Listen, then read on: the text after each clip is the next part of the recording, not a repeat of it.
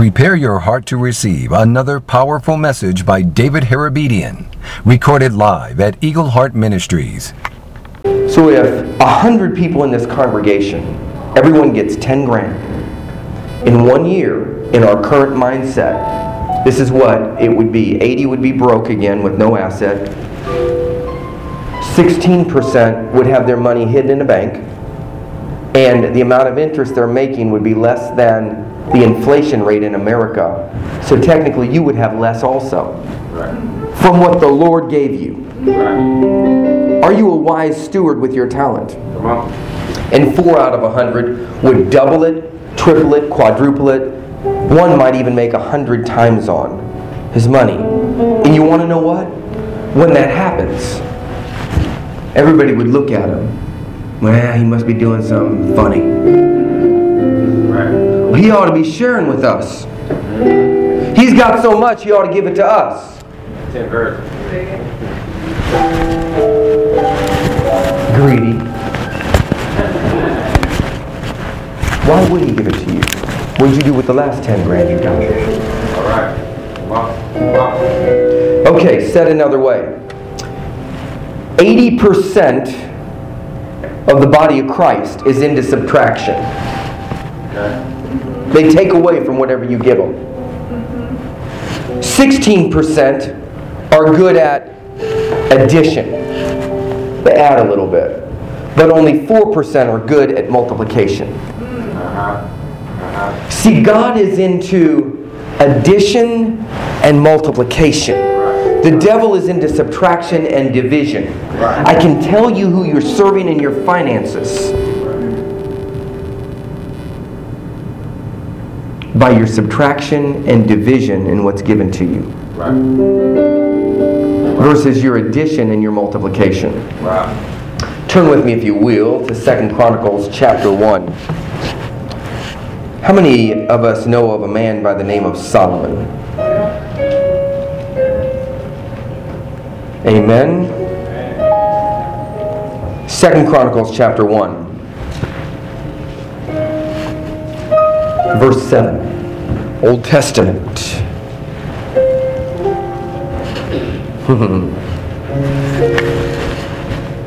Praise the Lord. 2 Chronicles chapter 1 verse 7. In that night did God appear unto Solomon. How many would you like to have God appear unto you? Amen. Jesus appears. I had that privilege in 1990 in a prison cell. I've seen him on 3 occasions when he's appeared to me in either a dream or before our eyes and stayed.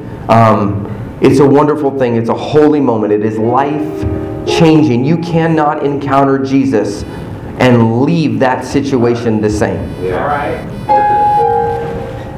In that night did God appear unto Solomon and said unto him, Ask what I shall give you. And Solomon said unto God, Thou hast showed great mercy unto David my father, and hast made me to reign in his stead. Now, O Lord God, let thy promise unto David my father be established, for thou hast made me king over a people like the dust of the earth in multitude. Give me now, verse 10, give me now wisdom and knowledge, that I may go out and come in before this people. For who can judge this thy people that is so great? Verse 11, and God said unto Solomon, Because this was in your heart, and you have not asked for riches, you've not asked for wealth, you've not asked for honor, nor for the life or revenge of thine enemies, neither have you asked for long life, but you have asked for wisdom and knowledge for thyself, that thou may judge my people, over whom I have made you king. Wisdom and knowledge today is granted unto you. And in addition, I will give you riches and wealth and honor, such as none of the kings that have had been before you, neither shall there be any after you that will have this in this dimension, in this degree. Did Solomon ask for money? No. You don't have a money problem. All right. In fact, he who loves money never has money enough. When you have a love for the wisdom of God and the knowledge of God, to be a steward or to properly govern or to meet the needs of other people, God will trust you with the wisdom and the knowledge, and He'll give you wealth and riches, not for your Learjet, Corvette, and a house by the lake so you can look good, but rather so you can be a steward and to meet the needs of others. That's what the money is for, is to advance His kingdom, to meet the needs of others, and by doing so you introduce them to the Jesus who died for you and was raised from the dead. Right. If you still want it for personal gain, don't serve Jesus. That's the wrong way if you're going to do it and serve yourself. Just go, admit it, serve the spirit of mammon, give your life unto the spirit of mammon, and burn in hell for eternity. Put a generational curse on you and your household and all your children. Watch sickness, disease, depravity, drug addiction run rampant into your household. Watch your children become pimps and prostitutes and gangbangers, die early in life, commit suicide, get hooked on pharmaceutical medications. All right. Amen or ouch? Look into Hollywood. They die early, multiple marriages. They end up in jail, and they come out, and the spirit of mammon says, okay, good. We got him in jail, we got him out. Now we give him a record label. And we can train other people how to shoot at cops, how to commit adultery on their wives, how to get and sling dope, and do crazy videos to prostitute themselves for money. And men, if you've been watching that stuff on video with your buddy and you think it's funny, what if it was your daughter shaking it like that? It's not funny now, is it? It's not. Well, if you sow a seed, you can reap a harvest. And you can sow a seed with your eye gate, your actions, what you spend your money on, and bring that curse into your house. God's calling us to turn from that stuff.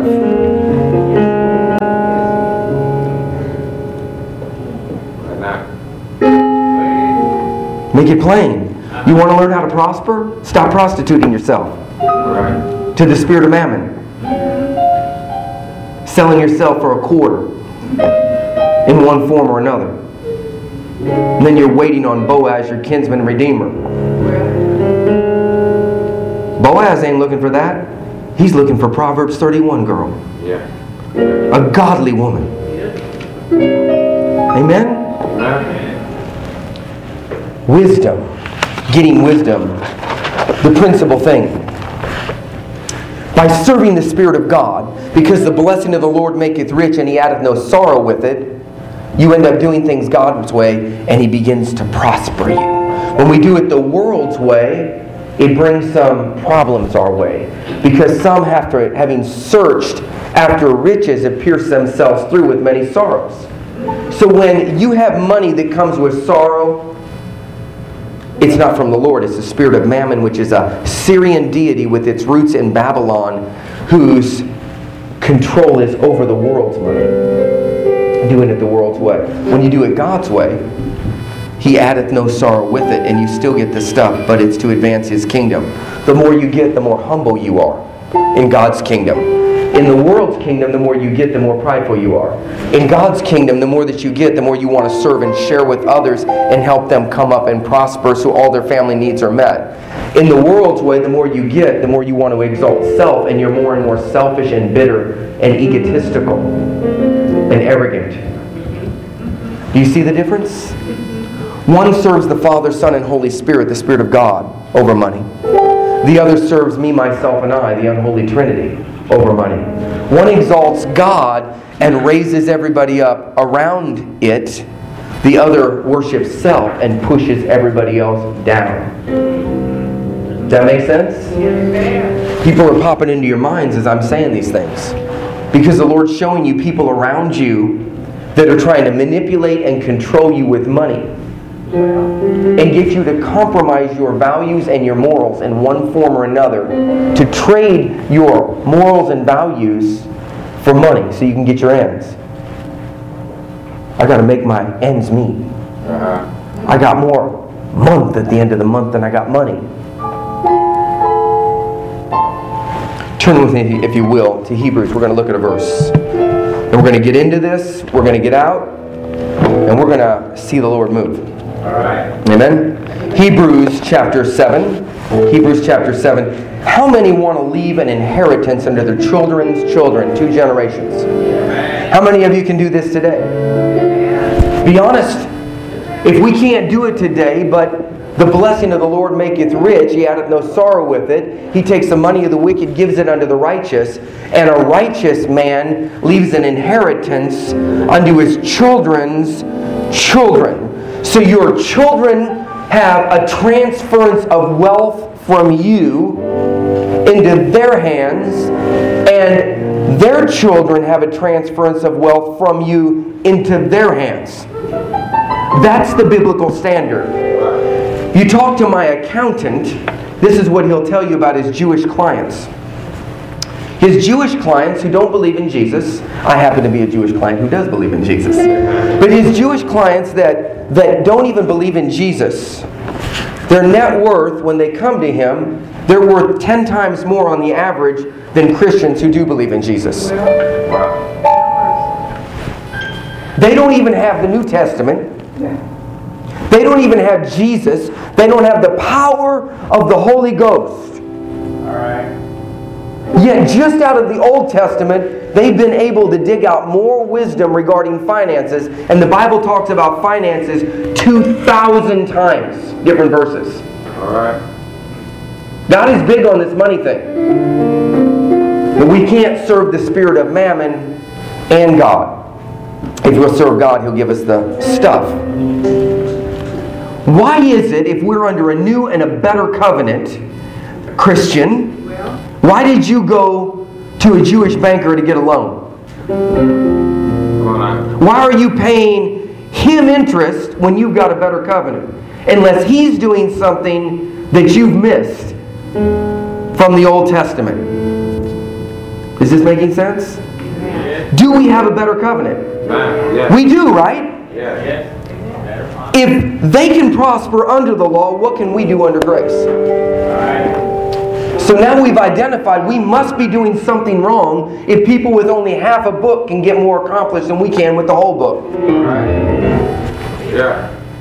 I like that. Yeah, That was good. That hit. Yeah, that was good. Yeah. Nice word. Praise the Lord. Okay.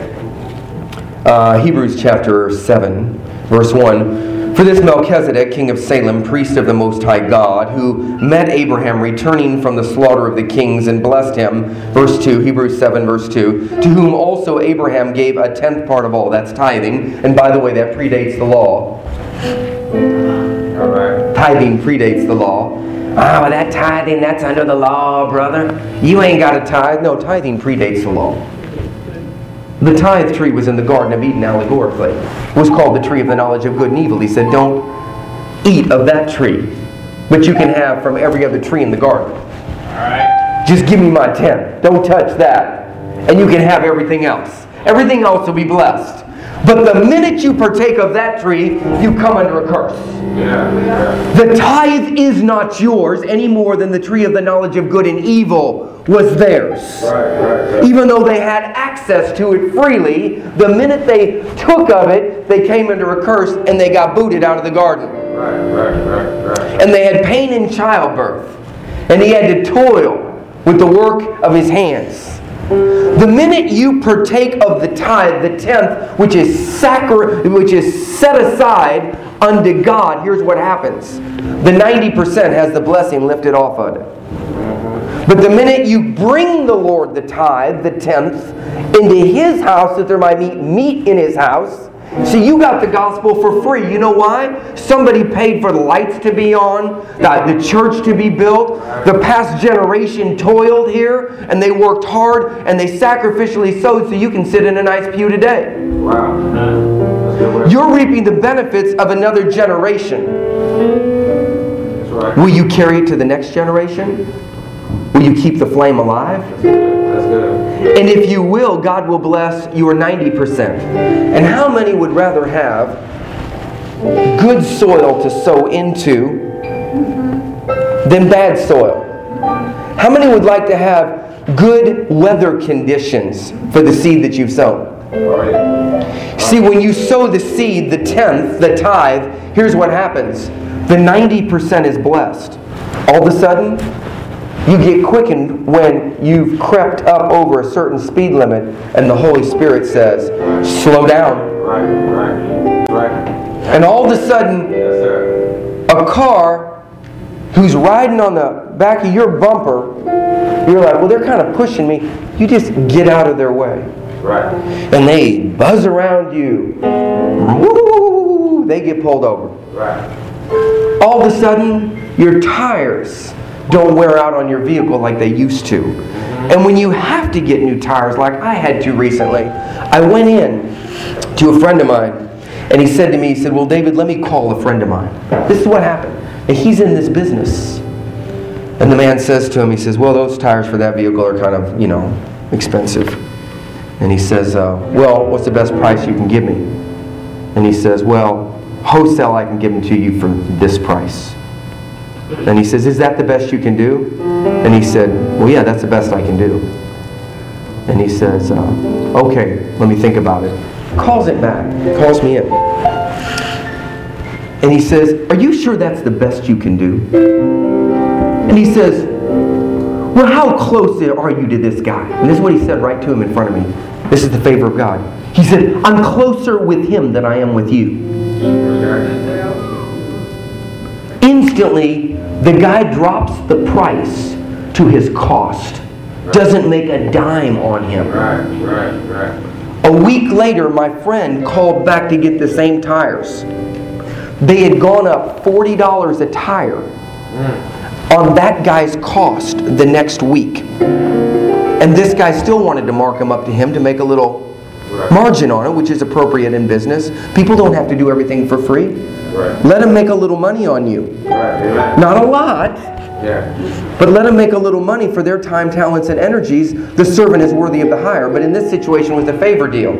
And I walked out with a brand new set of tires that will carry me another 60 or 70,000 miles with the gospel. And to this day, he's like, I've never seen that person react that way. See, favor's not fair. But when your tithes are right, your offerings are right, and your alms are right, God will cause even your enemies to be at peace with you, Proverbs 16:7. And He'll give you special favor, special deals. Wherever I go, it happens.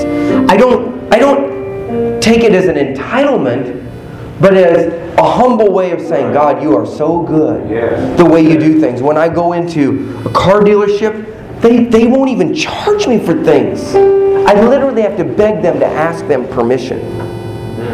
Will you please charge me for this? They'll just turn around, walk away, and they'll punch me into the computer. But then they'll do additional free stuff. Little bonuses and upgrades that they can justify somehow because they just want to bless you because you're connected with Christ. I'm not talking about connected with religion. I'm not talking about connected with a fraternity called a denomination that you may have exalted above Jesus. Well, I'm part of the first church of the frozen chosen. And well, because I'm part of the first church of the frozen chosen, then I got special favor and you have to give me a special deal because Clarence knows Bill and he's part of the denomination and our secret hand sign. Alright. That's Babylon. Alright. I'm talking about when you walk in and you don't know anybody and they just look at you. Or when somebody sees you and they walk up. You know what happened to me? I was at a conference. I was at a conference in North Carolina. I wasn't speaking at the conference. Nobody knew me at the conference. I slipped into the conference. And while I'm there, a man walks up to me. He's from Europe. And he walks up to me. And he says, "Excuse me." I said, "Yes." He says, "You don't know me." He says, "But the Lord spoke to me." He says, "To sow into your life." He says, "Are you in full-time ministry?" And at that time I wasn't. I said, "No, I do work 40 hours a week in the ministry, but I'm not in full-time ministry. He says, the Lord is wanting to carry you into that place. He says, and He directed me to give a seed to you to help move you that direction. I said, okay. He says, I hope you don't mind. He says, it's not in U.S. currency.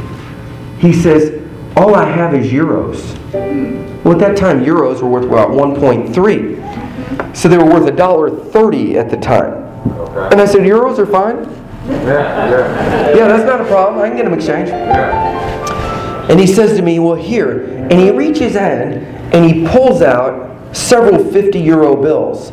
And he gives me 14 of them. Never met the man before in my life, and he gives me 700 euros, worth about $1,000 at the time. And they're red bills, and I'm like, this is good.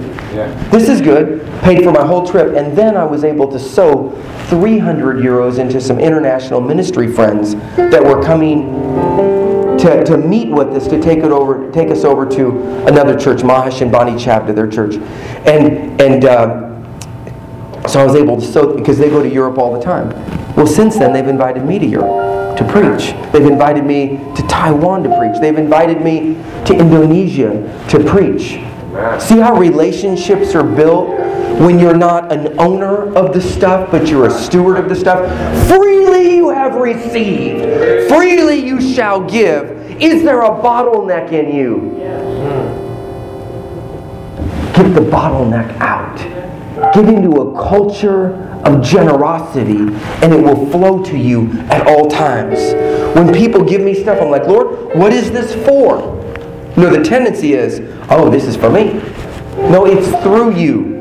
God doesn't have a problem getting money to you, but if He has a problem getting money through you, He'll stop getting it to you because there's a bottleneck. Verse 2, Hebrews chapter 7, verse 2. To whom also Abraham gave a tenth part of all, first being by interpretation king of righteousness, and after that also king of Salem, which is interpreted king of peace. Verse 3, without father, without mother, without descent, having neither beginning of days nor end of life, but made like unto the Son of God, he abideth a priest forever. This is Melchizedek. Talking about the Old Testament visitation with Abraham, the father of our faith, when he began demonstrating as the father of our faith, tithing to the king of Salem, the king of righteousness, Melchizedek, who's without beginning of days or end of days. He's eternal, without beginning or end. He's a pre-incarnate manifestation of Christ on the earth, Melchizedek. And Abraham gave him a tenth. He sowed seed. And this is what it says. Now consider how great this man was, unto whom even the patriarch Abraham gave the tenth of the spoils. Verse 5, and verily they that are of the sons of Levi, the sons of Levi, which are the priests, you got 12 tribes, Levi is one of the tribe, the priestly tribe, who receive the office of the priesthood, have a commandment to receive tithes of the people according to the law, that is, of their brethren, though they come out of the loins of Abraham. Right. Verse 6, now he whose descent is not counted from them receive tithes. So Melchizedek doesn't have a descent. He's without beginning of days or end of days. He's a pre-incarnate manifestation or appearance of Christ. They call it a Christophany or a theophany. Theos meaning God, ophany, appearance. Christophany, Christ. The anointed one, ophany, appearance. The anointed one appears before he's born in the Old Testament. Remember? He was the fourth man in the fire. Yeah. That looked like the Son of God. You remember when Joshua says, who are you? Are you for us or against us? He says, neither. But as commander of the Lord's army, I am here. Take off your shoes where you're standing is holy ground. Yeah. He's the angel of the Lord that spoke unto Abraham. Abraham, Abraham, here I am. Now I know that you love God because you've not withheld your only son from me. Yeah. The angel of the Lord, not an angel. You see the difference? It's a whole different teaching, but... Yeah. So Abraham gives a tenth of the spoils that God gave him through his war and his toil. And he immediately comes under the blessing and becomes a father of many nations. Do you see how he's a father of many nations? He's a steward over many because he was faithful with a little. He got authority over much. What are you faithful with today? Verse 7, without all contradiction, the less is blessed of the better. Abraham, or the father of our faith, is less than Melchizedek, who's the better. Why? Because he's the pre-incarnate manifestation of Christ, who would later die on the cross for us and is forever exalted and sits in heaven interceding in prayer for you and for me. And here it is. Put on your seatbelts. Verse 8, and here men that die receive tithes, but there he receiveth them of whom it was witnessed that he liveth.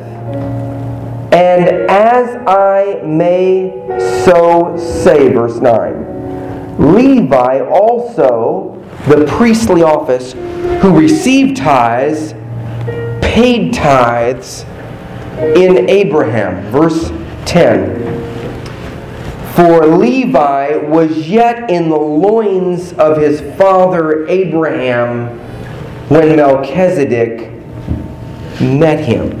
All right. What are you trying to say, David? Make a flag. Levi hadn't been born yet.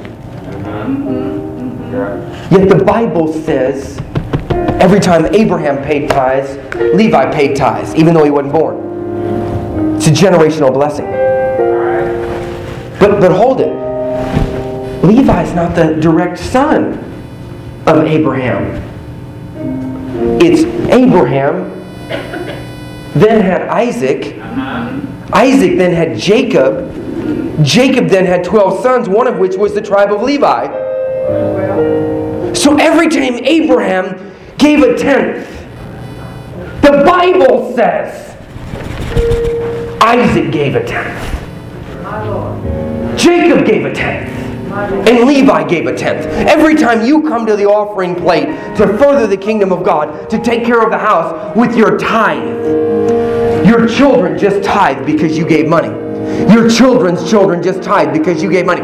Your children's children's children just tithe because you gave money. If you won't do it for yourself, do it for your bloodline, that you might build up an inheritance and release a blessing unto your children's children, unto the third and fourth generation. I go. Young men say, well, I don't have any children. Neither did Abraham when he was tithing. Right. Yet every time he tithed as a young man, those that were still yet in his loins that he didn't know he was going to have. Can you look in the Spirit and see what your great-grandson looks like right now as a young man? You're just thinking about getting married. Some of you aren't even thinking about that. Some of you got to get some other thinking out of your head. Amen. Do it right. Amen. The blessing of the Lord maketh rich. Amen. We got too much baby mama drama going on. Come on now. Amen? Amen. God will forgive us for that and He'll redeem it and turn it into something great. But hey, wouldn't it be better not to have the problem to start with through right thinking? Right. Amen? Amen. You know, it takes less to have a household with a husband and a wife and 3 kids than it does to have 3 households with 3 girls. Say it. We have to change our thinking. Okay, here we go.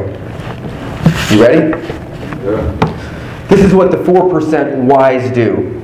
Number 1, they separate their money into 5 distinct categories. They use jars or bank accounts, mason jars. You can put envelopes, whatever it is. And here's what they have. They have a tithing jar. You want to use this? Pull this over. Yeah. Let's go ahead and pull that over. They separate their money into 5 separate jars. And if you'll write this stuff down, here's what will happen. You'll begin to apply these principles. It works for everybody. You know why? Because we all make 100% of what we make. Every one of you has an income of 100% of what you have. So don't say, oh, well, this is for the rich. No, it's for those that want to become wealthy. All right. And if you're happy with where you're at, do not take notes. I don't want to mess up your happiness. So here's what we've got. We've got our tithing jar, and that represents 10%. It's non-negotiable, it's never more, it's never less. The tithe means 10th. In Spanish, it's el diezmo. Like 1, 2, 3, 4, 5, 6, 7, 8, 9, 10. El diezmo means 10th in Spanish. Tithe means 10th. It's never more than 10%, and it's never less. It's 10th. Right? On the other hand, we do have an offering jar that is above and beyond the 10th. But the tithe is always a 10th, and it goes to the house where you're getting fed. It doesn't go to the visiting minister. The visiting minister should never get the tithe. It's not his. It's for the house where you're getting fed. That there might be meat in my house, that the pastor, his family needs are met, the church's needs are met, there's clothing in the house to give away to the people. Right? The offering is for missionaries, to advance the gospel, to send people out. Right?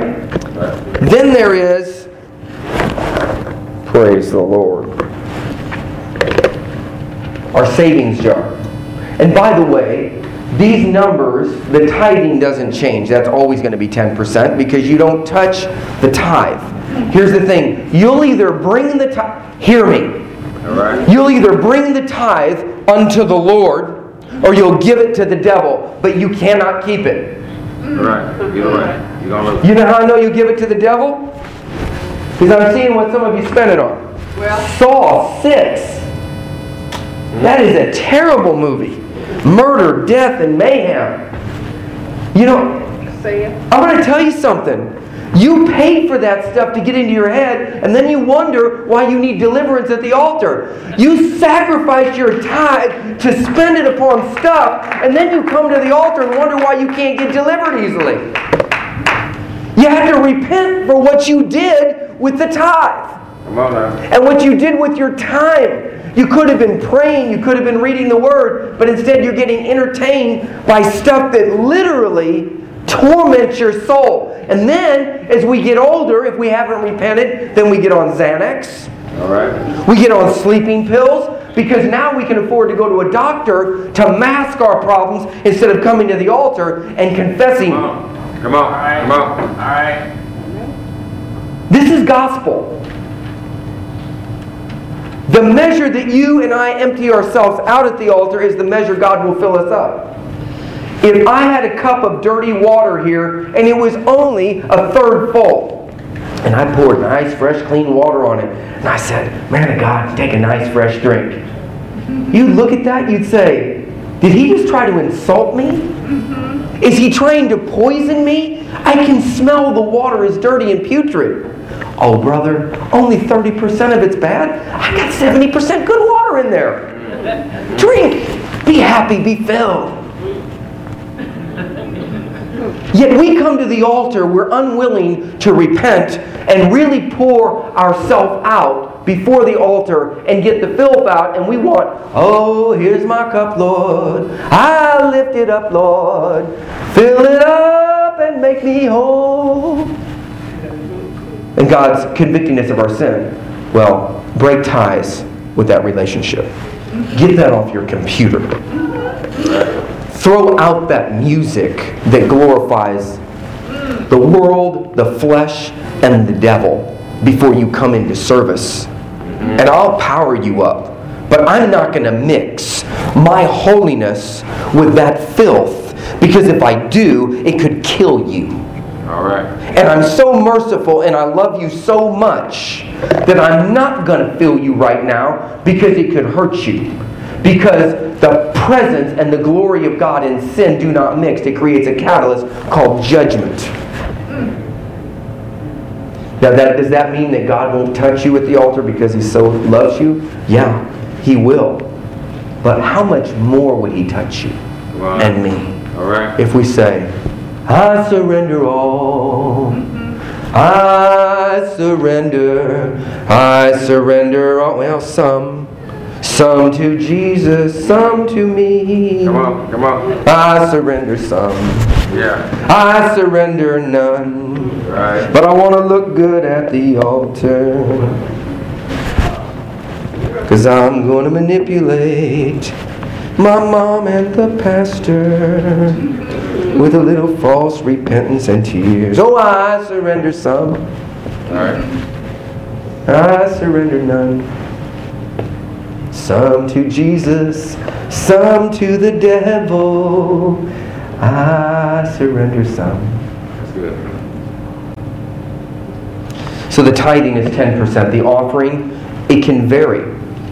It can go anything above the tithe. It could be 1%, 5%, 20%. It could be 30%. And it's different things at different times.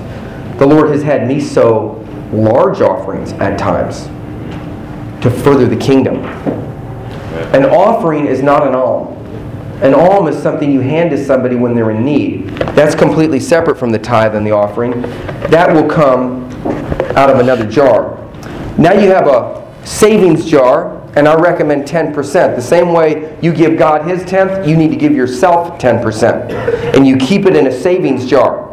Okay. If an emergency shows up, instead of coming to the pastor and saying you've got a financial emergency, or going to the banker to borrow from him at an interest rate, or going and pawning your car at payday loan Come on now. for a very small interest rate, if you ever get your car back at all, you go and borrow from yourself out of your savings, because for several months you've been saving 1/10 of what you make, and you've been putting it in there. And guess what? It's an emergency. You had a dental thing come up. The minute the dental thing is over, it's resolved. You have a medical need. You had a car repair that was unexpected. It comes out of your savings because you don't have money somewhere else. Here's what happens. When the money comes back in, you put 10% of that paycheck away, and you now, out of your other jar, your spending jar, which we're going to get to, you now end up repaying the loan to yourself with interest. How many of you want to be your own banker? Amen. Then start a bank. Well, Brother David, I don't know how to start a bank. Start an envelope. Right. Start a jar. And make sure you put your jars in a safe place. Because the thief comes only to steal, kill, and destroy. And people who don't have your same mindset may think that those jars are theirs. Right. I know that's never happened to anybody. Yeah. Johnny never took anything out of your purse, did he? Come on now. Okay. The next jar is your investing jar. Your investing jar, you can put 10% in your investing jar. And these are numbers that we can start with. So you've got 10% tithing. It's not yours, it's God's. The offering is your choice. The tithe is not your choice. Right. You can either bring it to God or give it to the devil, but you don't have a choice in it. It's true. See, if you bring it to the Lord, He'll receive it. If you don't bring it to the Lord, the devil's going to take it, because he has free reign on it. He'll get you through speeding tickets, parking tickets, vandalism on your vehicle. People will steal stuff from you because you open the door, because we're cursed with a curse when we don't bring the tithes unto the Lord. But if we bring the tithes and the offerings into His house, He'll pour out such a blessing we won't have room enough to receive it. How many really believe God on this? I do. Amen. But you can't believe God on this and then still live like the devil. Right. That's why we've got this altar, to get rid of the stuff that's been compromised. Pirated, bootleg stuff that we really stole the intellectual property rights of, or stuff that we need to come bring to the altar. Some of you got some drug paraphernalia you need to get rid of at the house. What do you have it for? Okay. I'm sorry. I'm sorry I went there. Pornography magazines, you got stuff on your computers. If I was to look through your text messages right now, you who sang, "All to Thee, my blessed Savior," I surrender all. Some of the stuff that you wrote on a text message this week is so vile that if you were to have me take your phone and put it up on the big screen TV right now in front of the congregation, you'd run out the back door. It wouldn't be funny then. Wow. But you know, on the day of judgment when we stand before the Lord, He will make us give an account for every idle word out of our mouth. Right. And some of the visual depictions and images that you get on your text messages. When people send me stuff, they only send it to me one time. I write back, wrong number. Okay. I don't tell them they're in sin. That's right. Wrong number. You know what they write back? Oh, sorry. Yeah. They know they sent it to me, but they only send it one time. Because if you grin, you're in. Okay. Don't agree with the enemy. Right. You might think it's funny, but you're like, wait a second. Jesus walks with me and He talks with me. He does not think that's funny. It's sad. I'm not talking about being legalistic. I'm talking about being wise. And I'm not talking about judging other people for their actions. We need to judge ourselves. Right. So we're not judged. And we can just write back, bless you. But sometimes we need to write wrong number. I don't entertain that stuff. See, I spent 20 years trying to get free. Right. I'm not going to get back in the cage. Yeah. I know how quick I can go that other direction if I'm not careful. I'm trying to stay saved. Right. Amen? I'm not trying to lose the anointing on my life to heal the sick and cast out devils and to walk in prosperity. That's right. And prosperity is not about money. It's a mindset and a culture of giving where man's needs are met in every area of their lives. When the Lord tells you to do something, prosperity means you have the funds to do it. When He tells you to go on a missionary trip, you have funds to go do it. When He tells you to come to North Little Rock, Arkansas to release healing and the gospel and the prosperity, and they say, well, how much will it cost for you to come? Nothing. Okay. Wow. Well, do you need me to send you expense money? Do we need to put you up in a hotel room? No. I'm coming because the Lord spoke. Yeah. That's prosperity. Amen. That's good. Amen? Amen. Do you see the difference? It's not a business model. Well, if we go to this church, we can make so-and-so. If we go into Bentonville, they got big churches, and they got big bank accounts. We can go ahead and bring in a harvest there. Oh, we'll give some to the Lord. Maybe we can fund the Bible ministry. Well, how many's in your congregation, sir?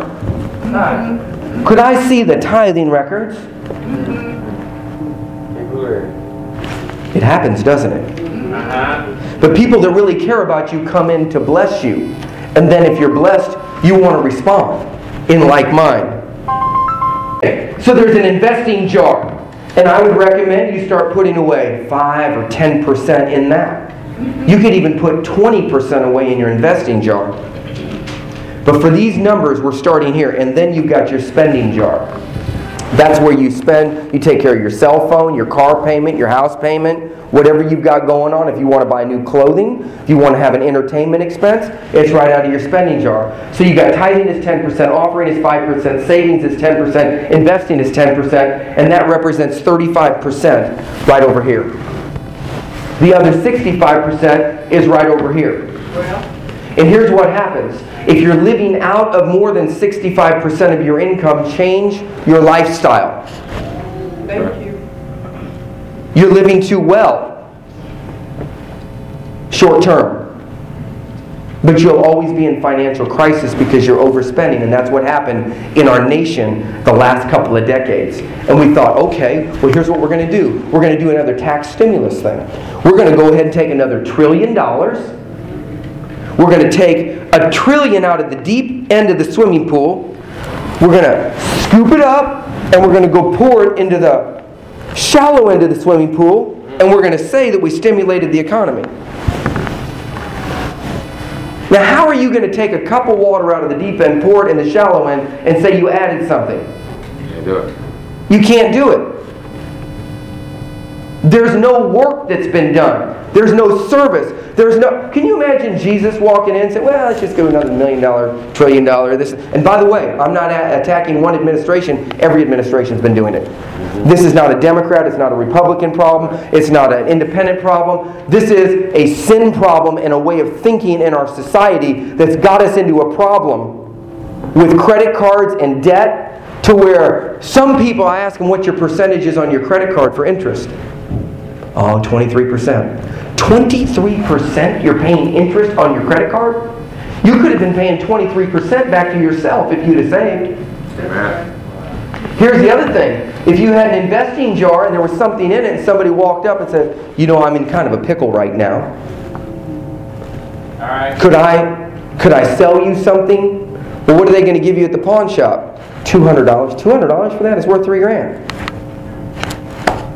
I'll give you $200. Well, I'd rather give it to somebody that at least I know is going to gain a benefit than the pawn shop. It's yours. It's legitimate. It's legal. Oh yeah, I've got it. This and that. Let me give you $2.25 for it. You'll make a little more money, but it's gone.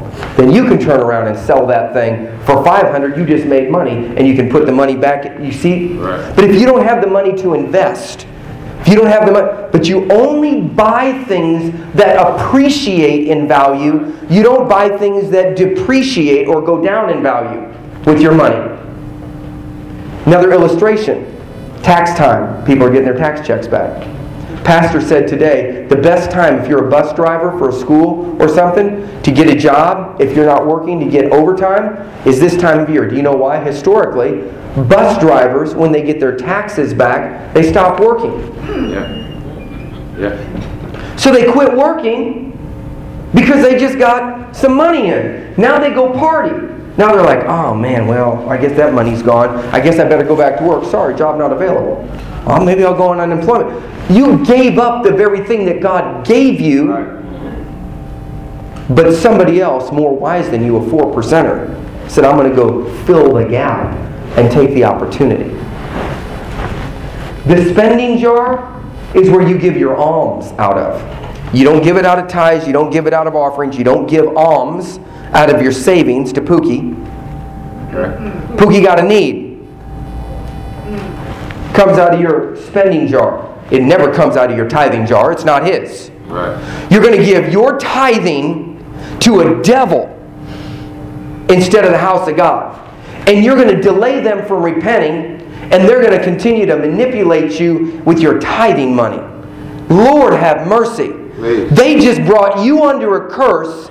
They're already under a curse. And here's what you tell them. Come to church with me because there's meat in his house. Let's get to the altar and empty ourselves out. Otherwise, I have no reason to help you. I'm only going to help give you money so you can continue to sin.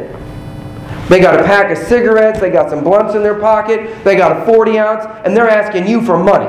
Yeah. Ain't worked in a year. Right. And you're going to give them your tithing money. Please. Come on now. Really? We need to change our thinking. Right. But you know what? The minute they repent, God will provide for them.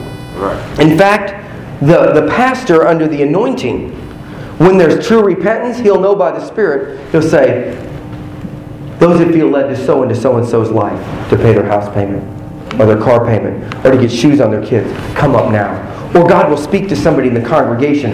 They'll reach into their spending jar. They'll walk up. God bless you, brother. Good to see you. He'll be like, what's this? Holy Ghost handshake. It's a Holy Ghost handshake. I got a handshake blessing. He'll be like, oh, he didn't ask anybody for it. He didn't manipulate anybody for it. It came by the grace of God. And the fruit of it is repentance. The fruit of it is he has a closer relationship with Jesus, not just a closer relationship with Shanika. Right. That's it. That's good. That's good, Pastor. Is this helpful? Okay, the 4%, the wise stewards, they separate their money into several distinct categories of use, or jars, and intentionally prioritize their usage. They do not mix their jars. If I asked you, I've got an opportunity for you to invest $300 in a network marketing company opportunity. You know what you would say to me? Well, I don't know if I can afford it. But if you got your 5 jars, you would say, I don't know. Let me look. I've got that amount. I can pay for the auto ship. I can pay for the tools. I'm going to run this like a business. Then I'm going to go ahead and I'm going to have a limited liability corporation done for a few $100s. I'm going to run all my money through that out of my investment.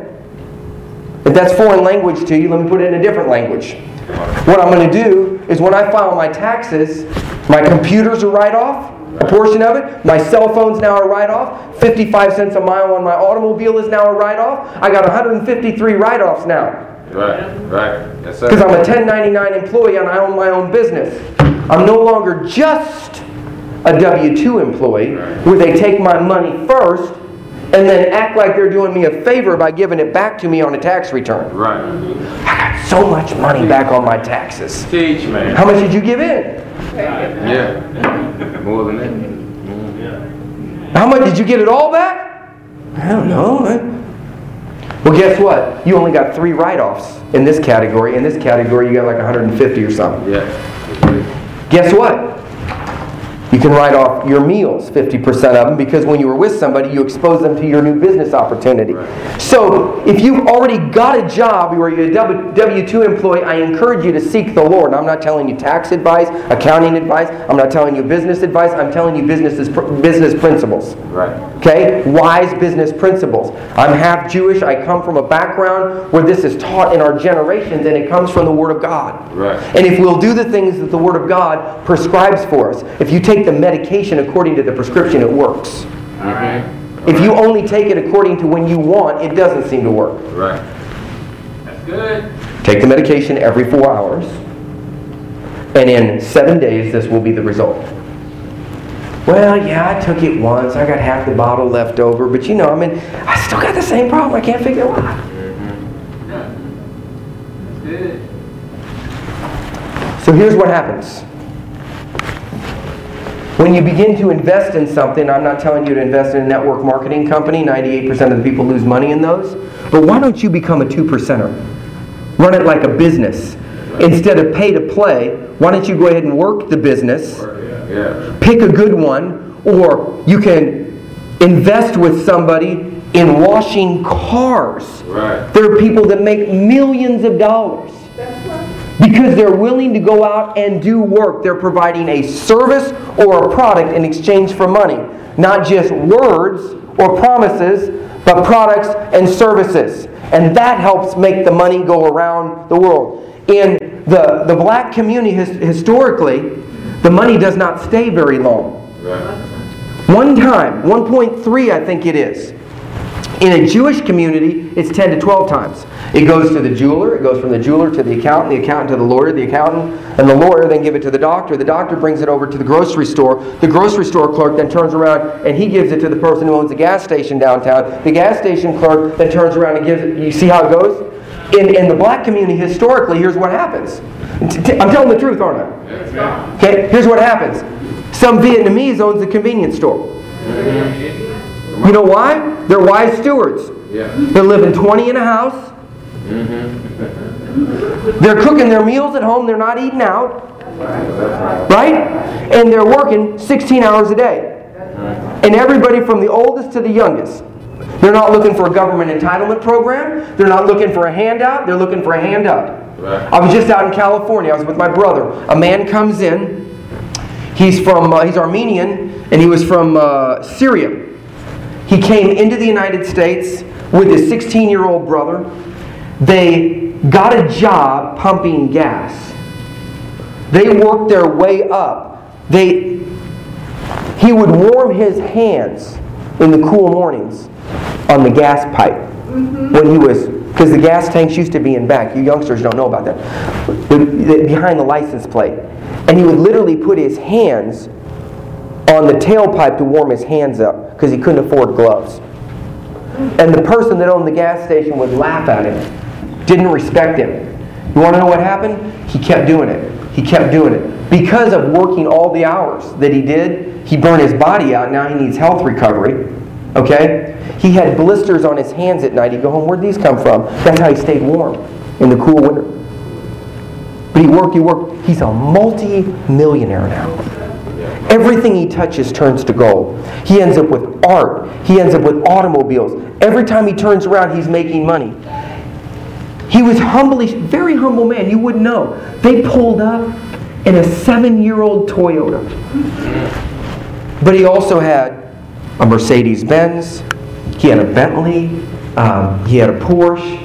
They don't even drive those cars because they're not that important to him. But they were talking about the latest cars and this and that. He likes to turn around and get like 5 of the coupons where you put like $2,000 a piece down on the car that's coming out 2 years from now. And so when the new Bentley's coming out or the new BMW is coming out, you get first on the list. So you put your $2,000 down so you have the permission to buy it retail for cash. And so he gets 5 of them. Because people want that car when it comes out and they've got money, he'll turn around and drive it from one dealership across town 3 miles to the other dealership, and they'll give him $35,000 or $40,000 more for the car than he paid in an hour. So 5 times $30,000 to $35,000, $150,000, $180,000, whatever, $75,000 he makes when he does those deals when a new car comes out, because he can afford to, because he's got an investing jar. And he's got a savings jar. And he buys in an asset that appreciates in value, not depreciates in value. But it started with him warming his hands on a tailpipe. All right. Wow. What are you willing to do? No more excuses. Ask the Lord for the Solomon wisdom, and He'll give it to you. Okay, they separate their money into several distinct categories. Number 1, this is what the 4% tend to do. We're going to run through these. We're going to get out of here. We're going to move into some healing. Number 2, they focus their life on fulfilling a calling or a vision. What's your purpose? Why do you want the money? Do you want to put your son through college? Daughter through college? Do you want to leave an inheritance to your generations? Do you want to meet the needs of the people in the community? Do you want to create a 501c3 not-for-profit organization so you can do Bibles to prisoners to change lives one Bible at a time in 1,000 facilities across the United States, state and federal? If you've got a vision, people will sow into your vision. But if you have no vision, people perish. There was a man who's signed up for college. It's going to cost him $93,000 for college. You know what? Somebody will meet that need for college because he's bettering himself. Right. But if he said, "Hey, I want to, I need $93,000 so I can buy some toys." I mean, can I get some toy money? Oh, you want to better yourself with academics so that you can be someone who provides a product or a service into society. Do you see the difference? Number 3. They invest. The 4% invest their resources only in things that multiply. Right. They also invest their time and energy in people who multiply. I can tell you whether you're prospering by the people you hang around. Right. When you hang around people that are excuse people, they've always got their hand out, they think you're a palm reader, I think. I'm a Christian, I don't read palms. All right. Well, I'm not a palm reader. You need to call the 1-900-PSYCHIC line. I don't do that stuff. You need to come to the altar and repent if you do that. But when you keep putting your hand out, if I never see this side of your hand a single time, don't ever show me this one.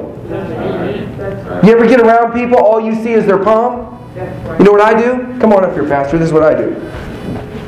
After it happens a couple times, they put their hand out like that. Well, I need this and that. I'm like, hey, good to see you. I'm like, wow. I turn their hand over. I say, that's amazing. I've never seen that before. They're like, what? I've never seen that side of your hand. They're like, oh, that's messed up. I'm like, yeah, it is, isn't it? Why is it every time I come to you, you come to me with this, and you never come to me with this? Right. You're not adding into my life. You're a taker. You're a parasite, and you're making me the host. Do you know what and he's not a parasite. This man is very generous, okay? But here's what happens. When you get around parasites, they try to attach to a host. And you know what a parasite will do? It will suck the life out of you until you're dead, and it will kill itself in the process, where it will go find another host to survive. That's right. If Pookie is a parasite, All right now. Come on. break ties with them. All right. Make them meet you on holy ground. And tell them the first thing we're going to do is go to the altar. And we're going to find out a pastor who's discerning in the Spirit is recognizing a godly sorrow under repentance, not to be salvation, not to be regretted, instead of a worldly sorrow that's faking and shaking. Is this good? Good. Good, sir. Good, sir. Invest your resources only in things that multiply or people that multiply. The devil's into subtraction and division. You get around people that always tear away and divide the body of Christ. They turn you against godly people, or they turn godly people against you. Cast out the spirit of Jezebel. Amen. Jezebel is not your friend, but she wants your husband. And you can tell. Don't listen to her. Get rid of it. Break ties with it. Right. Wrong number. Don't answer their calls. Send them to voicemail. If they leave a message, listen to it. Pray over it. Call them back at the appropriate time. Do not give them further access into your life. Right. Because if you do, you're sowing your time, your talents, and energies into things that do not multiply. And by doing so, you will keep yourself in the position or make yourself in a worse position. This is practical wisdom. Yeah. Number 4. The 4% understand that the economy flows in cycles. And therefore, they anticipate like a good Boy Scout or Girl Scout and prepare for each new phase in the cycle. The economy flows in cycles. You have up cycles and down cycles. Does gas fluctuate in price? Yes. Don't you try to get the best price on gas? Yes. Some of us are so crazy about it. We'll like drive a gallon of gas to save, like 2 pennies. Right. That's not even wisdom. That's not good. But we're so tied into that. And then we'll go in once we find the gas for 2 cents cheaper and we'll buy the $1.39 soda pop. And then we end up putting acidic fluids into our body, and then we got to come to the altar because we've done it for months and months and months. We wonder why we're sick, and now we wonder why we can't get healed at the altar because we've been drinking the wrong soda pop instead of the water of life. We're drinking Coke or Pepsi or Mountain Dew or energy drinks.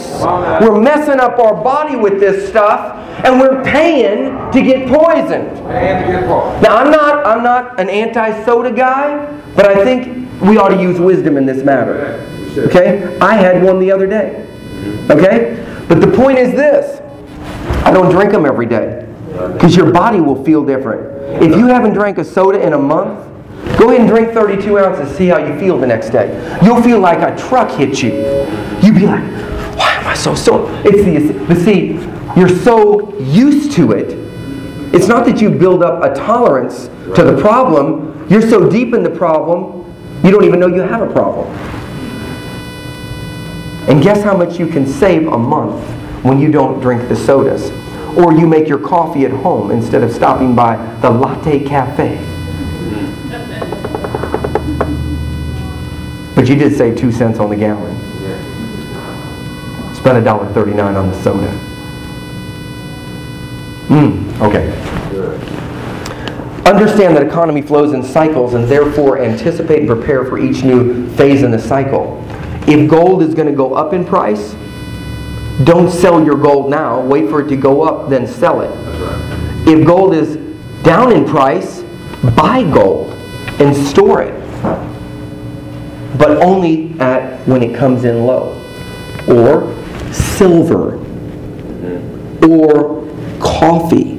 Do you know how much coffee went up last year? 30%. You'd invested in coffee and saved your Folgers or Maxwell house. If you drink coffee, and that's what you do, if that's what you do. Sugar also went up. You could have bought that and stored it. But instead you may have put your money in a bank and made 2%. You could have made 30% if you'd invested in food. These are simple things. There's some things coming on America and they're not too far off. We need to prepare. The Church of Jesus Christ needs to prepare. We're in a very unique situation. If we prepare and have some stuff, when it happens, people will come to the church. And I'm talking about church as people. You're a believer. You know how to get a hold of God.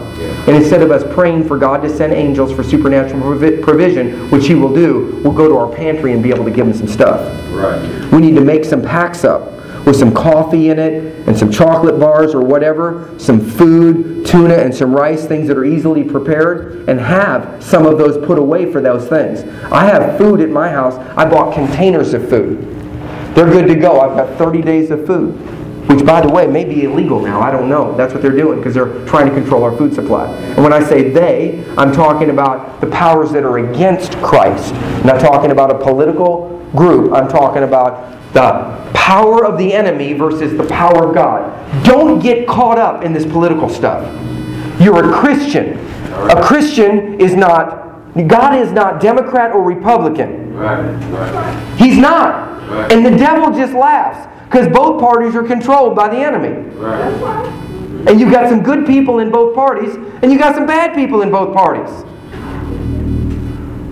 Follow Jesus. And vote what the Lord tells you to vote. Because you're accountable for your vote. Right. Don't vote Baptist. Don't vote Pentecostal. Right. Vote Jesus. And if Jesus is showing up in the Baptist church, go there. If the devil's showing up in the Pentecostal church, don't go there.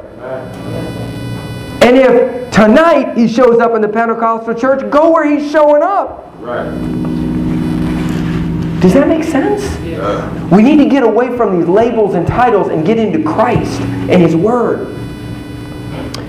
Number 5. The 4% prepare for and leave an inheritance for at least 2 subsequent generations. Proverbs 13:22, and we're closing. See, these are things to think about. How many are going to get their 5 envelopes or 5 jars and start living the biblical way? In 1 year, if you'll do this, I'm telling you what, in 90 days if you'll do it, it's not just a natural blessing. God releases a supernatural blessing when you do it. And here's what happened. When I created my jars, business deals started to happen out of nowhere. And God began to fill my jars. When I started to save, when I began to put money in an investing jar, my investing jar, it just keeps getting filled, and then I invest in other things. I now own stock in 2 separate companies that I ended up with on the most unusual deal. And I was able to get it at such a reduced rate. It was unbelievable. And you know what they said? They said, we'd rather sell it to you than anybody else at this price. I said, can't you get X amount of thousand per unit? They said, absolutely. I said, why would you sell it to me for 30 cents on the dollar? And they said, it wasn't manipulation, I know. They said, we'd rather give it to you than somebody else because we're going to be partners long term. We want to invest, we want characters.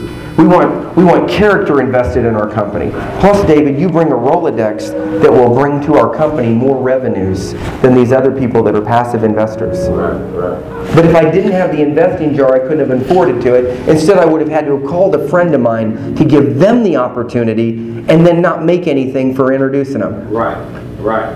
How many of you have done that? You introduce somebody into a deal, they make money, they walk away, and you end up with nothing, not even a thank you. And they forget you. Do you know why they forget you? Because you're not part of them. You're not part of the 4%. Right. They're like, you don't have your 5 jars. You don't qualify to be in our elite club. They have that attitude, don't they? Guess what? There's a reason they have that attitude. They don't invest in people that are subtractors. Well, Come on. Or dividers. That's good. They only invest their time in people that are adders and multipliers. You could lose some friends as you begin to prosper. But you'll gain new friends that have the right mindset or are coming to Christ. Does that make sense? Yeah. You have got to get away from people that steal from your life. Your time, your talents, and your energies. Because if you don't, They will steal from you your time, your talents, your energies until you are dead. And they'll want anything in your bank account. Then too, they'll want your jewelry. Can I get the furniture? Hey, can I have the laptop? Oh, you're going to prison? You mind if I get that? Can I get your wife? Yeah. They will. What about my kids? Oh no, I don't want them. Those are yours. Proverbs 13:22. A good man leaves an inheritance to his children's children, and the wealth of the sinner is laid up for the righteous. There's a great transference of wealth coming to the body of Christ. It's going to come in two forms, two primary forms. One, you're going to lead a wealthy person who's a sinner to Christ, and instantly the money's going to change from wicked to righteous. You're going to lead a wealthy person to Christ, and instantly the money is going to change from wicked to righteous, because if any man be in Christ, he's a new creation. Old things are passed away. Behold, all things are going to become new, and they're going to want to use their money for the kingdom. That's going to be a great transference of wealth from the wicked to the righteous through the born-again experience. The other way it's going to happen is God's going to give you witty ideas and new inventions, because we're going to pray for Solomonic wisdom today, if you want it. And God's going to give a supernatural visitation to you tonight and in the days ahead, maybe even at the altar. And what's going to happen is you're going to get a witty idea, a new invention. And God is then going to give you a desire to seek other people out that you can connect with that are multipliers and adders, not subtractors and dividers.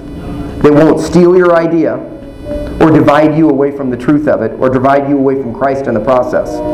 And He'll bring a team together to make that thing happen.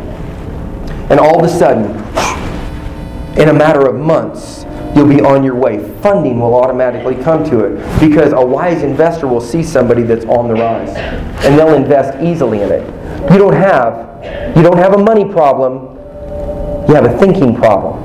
I don't have a money problem. I have a thinking problem. We have to change our thinking. Repent is to change our mind concerning what God says in His Word. And here's the final verse. And by the way, you are the sum total of every person you have ever met. Therefore, it is important to meet and be shaped by the right kind of people. People who inspire you to be the best. Right. Have you met Jesus yet?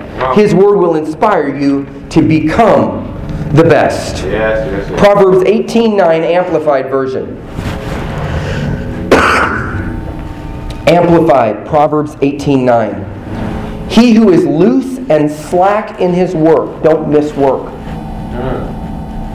Don't call in sick if you're not sick.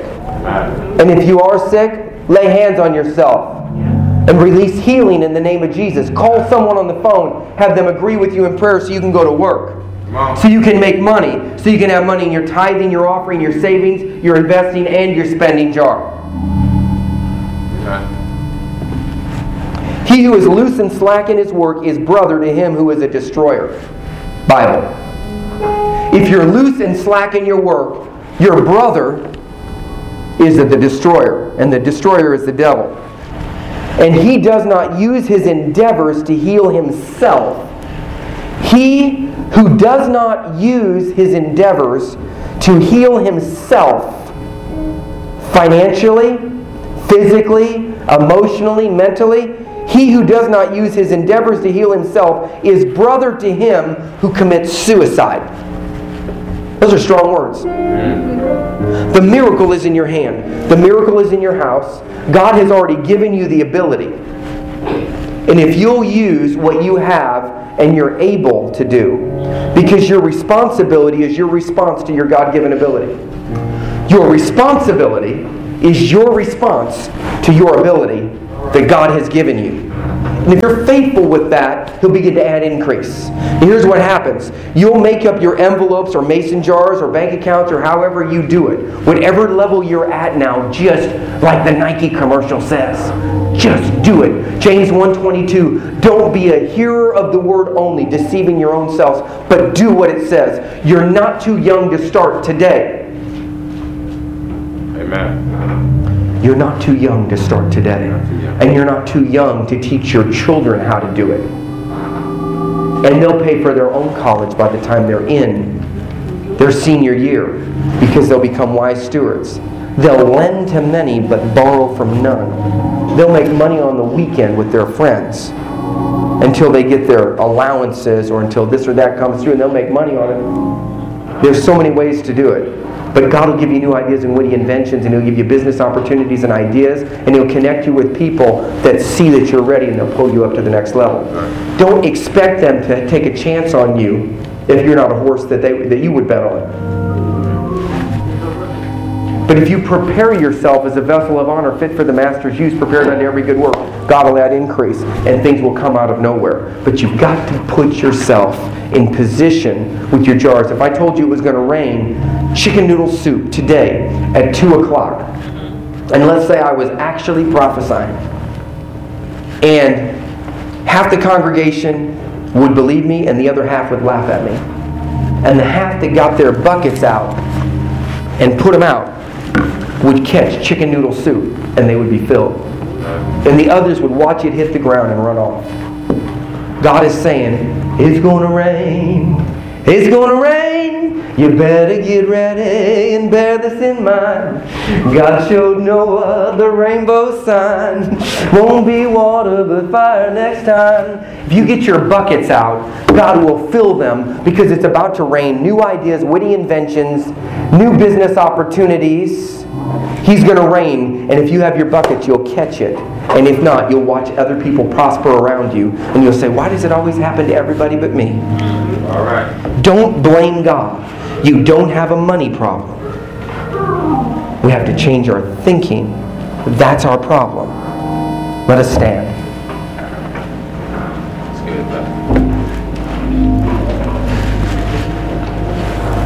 good. Today, the pastor is going to take up two offerings. One is the tithe that goes to the house.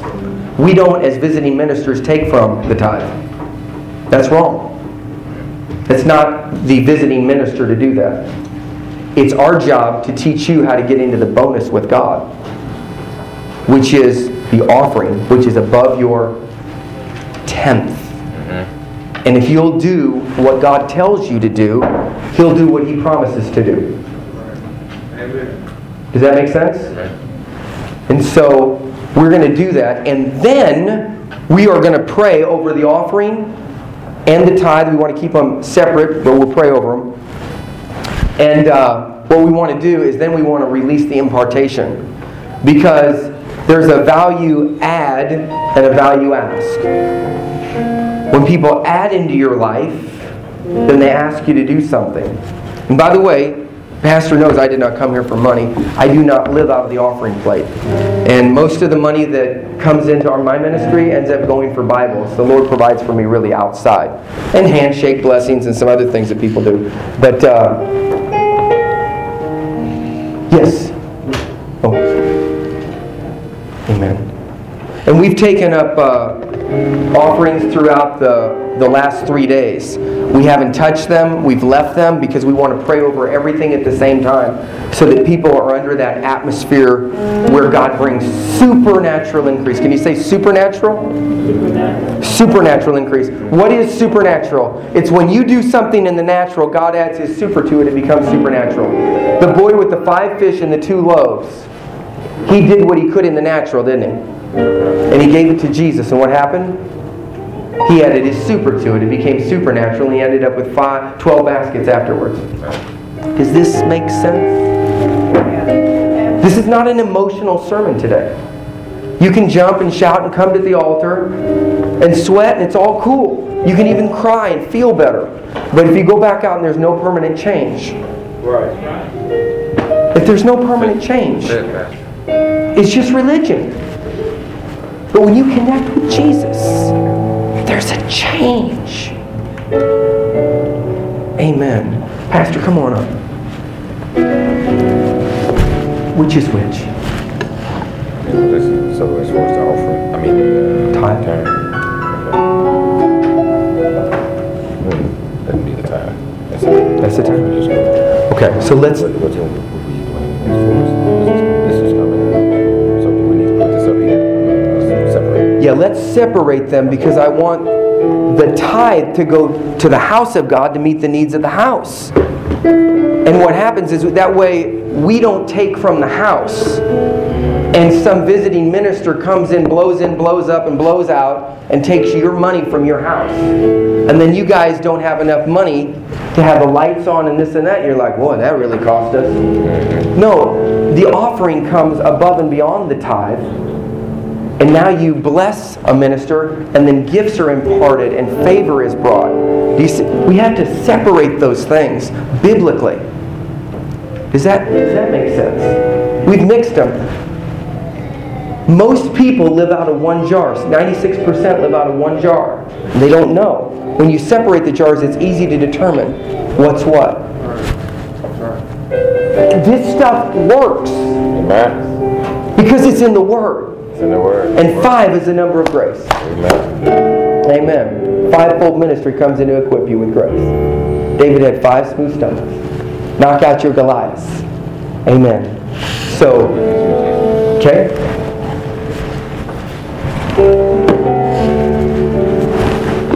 To the previous days. So let's go ahead and remove these off. So this goes into the house. This goes into the visiting ministry, and we're going to do Bibles to prisoners and some other things. And so, bring your tithes. Because you'll either bring it to God, or you'll walk out the door and give it to the devil. But you cannot keep it.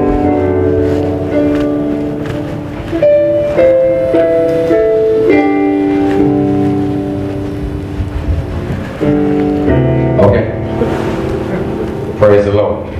You have your tithes. You have your offering.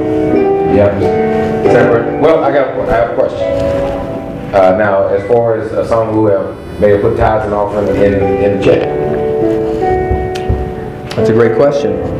Then on the check, they can designate what is the tithe and what is the offering, if they want to put it into church. And I trust him on everything, as far as that goes. So that's a great question. So you can actually put in the lower left-hand corner of your check, And envelope. Yeah, and you can put it on there and designate. Because we always want to agree with you on where your tithe or offering is designated to. I'm very specific on that. Sometimes people come up and they're like, here, David, I want to give you this check. And I'm like, okay, what's your intent on the donation? What do you want me to use this for? They're like, oh, well, this is for the ministry. I'm like, okay, we'll put it in for Bibles. They're like, okay, and that's just what I say. A lot of times they'll say, oh, no, this is for you. For me as in personal. Do you need a 501c3 tax exempt return? We'll run it through the ministry. They will 1099 me, and I'll be accountable on the finances. They'll be like, that would be great. I'd like a 501c3 tax receipt for that for my taxes. Great, we run it through the ministry. They say, no, David, that's for you to do whatever you want with. I don't need a tax receipt. And that becomes a gift under the banner of the Internal Revenue Service. We always want to submit to authorities and follow the rules and the laws of the land. God's put them there for a reason. Amen? And we can work within those. So always designate what it's for, and you can even put what you want from the Lord in return. Money is a universal seed. If you sow clothing, you'll reap clothing. Your wife sewed a purse last night, and she didn't want to, did she? She didn't. It hurt her to give up that purse, didn't it? See, she smiled. But see, while she was debating, obeying the voice of the Lord, we were out shopping. We'd already bought something for you, a nice jacket, right? Amen. The Lord had laid that on me. I left the store, and I bet it was the same time that she was debating. All of a sudden, the Lord says, go back and get her a purse. And we went, and I thought, I know much about purse shopping. I had Calvin with me. I'm like, Calvin, what do you think of this? He's like, I don't know, and I'm not really trying to figure that one out, David. And I'm like, yeah, that's good. Yeah. And I'm like, so we had to ask a woman. She's like, oh, that's a very nice purse. Did you like the purse? It's a nice name brand purse. Then we gift wrapped it, and at the end of the service, we gave you those things. The minute you release what's in your possession, God will move upon somebody to release what's in their possession. While you're filling out your tithes and offerings, I want to share this because it's significant. One day, the Lord spoke to a man, and He says, the man on the second row, I want you to give him $50. And so he says, okay. So he reached into his pocket to give him $50. And the Lord said, I want you to give him $100. He's like, is it 50 or 100? So he reaches in, he gets another 50. The Lord says, give him $50. And he says, am I schizophrenic? Am I hearing two voices? What is going on? Well, this went on for about 10 minutes, and he kept on hearing 50, then 100, 50, then 100, 50, then 100. And finally the Lord says, give him 100. And the man went up to the offering plate and put money in. And the man, as he was coming back, he said, excuse me, the Lord told me to give this to you. And he gave it to him. And the man looked down, and it was a $100 bill. This is what the man said. He said, you know, I was sitting there, I didn't have much. He says, but I was debating on whether to give $5 or $10. And I kept vacillating back and forth between the 5 and the 10. And I'd say, okay, Lord, I'm going to give the 10. And then I would vacillate back. I can only give the 5. Okay, I'll give the 10. And every time he said he would, God changed that person's mind. And every time the man changed back, God changed the man's mind. Your miracle is in your seed. Wow. And if you'll plant it, God will move on people you don't even know. You had no idea yesterday you were getting gifts. You had no idea when you gave up your purse you'd get a new purse. A nice one. Very nice one. And so you don't know that your miracle really starts with you, with what's in your hand. And if you'll sow the greater, you'll reap the greater. Doesn't it feel good to come bring clothes and give them away? Amen. Some things it's a release and a pleasure to give. Others it's painful to give. And God is not moved by what you give unless it moves you. If you want to get into the next level with God, do something you haven't been doing at this level, and He'll carry you into it. How it happens, it's different every time, but it works. And get the sin out. If you had cancer in your body, you wouldn't feed it, would you? You'd get it out. This stuff is not healthy for you. And if you'll get it out, your body will become healthy. You ever see how somebody has a surgery, they look worse after the surgery than before? But a few weeks later, they look better, don't they? Right. Sometimes it's painful. And one final thing, pain is often something that's not healthy for you leaving your life. Right. That's Marines. That's the word. Pain is weakness leaving the body. Marines say pain is also sometimes a relationship that's not good for you leaving your life. Isn't that liberating? Aren't you glad they're gone now? Amen. The person is either a blessing or a lesson. You can call them on the phone. I want to thank you for being a great lesson. I won't be talking to you anymore. But you were a great lesson. And if you can do that with a right spirit, and you can laugh, you can say, you know what? We met for a reason. You were a great lesson for me.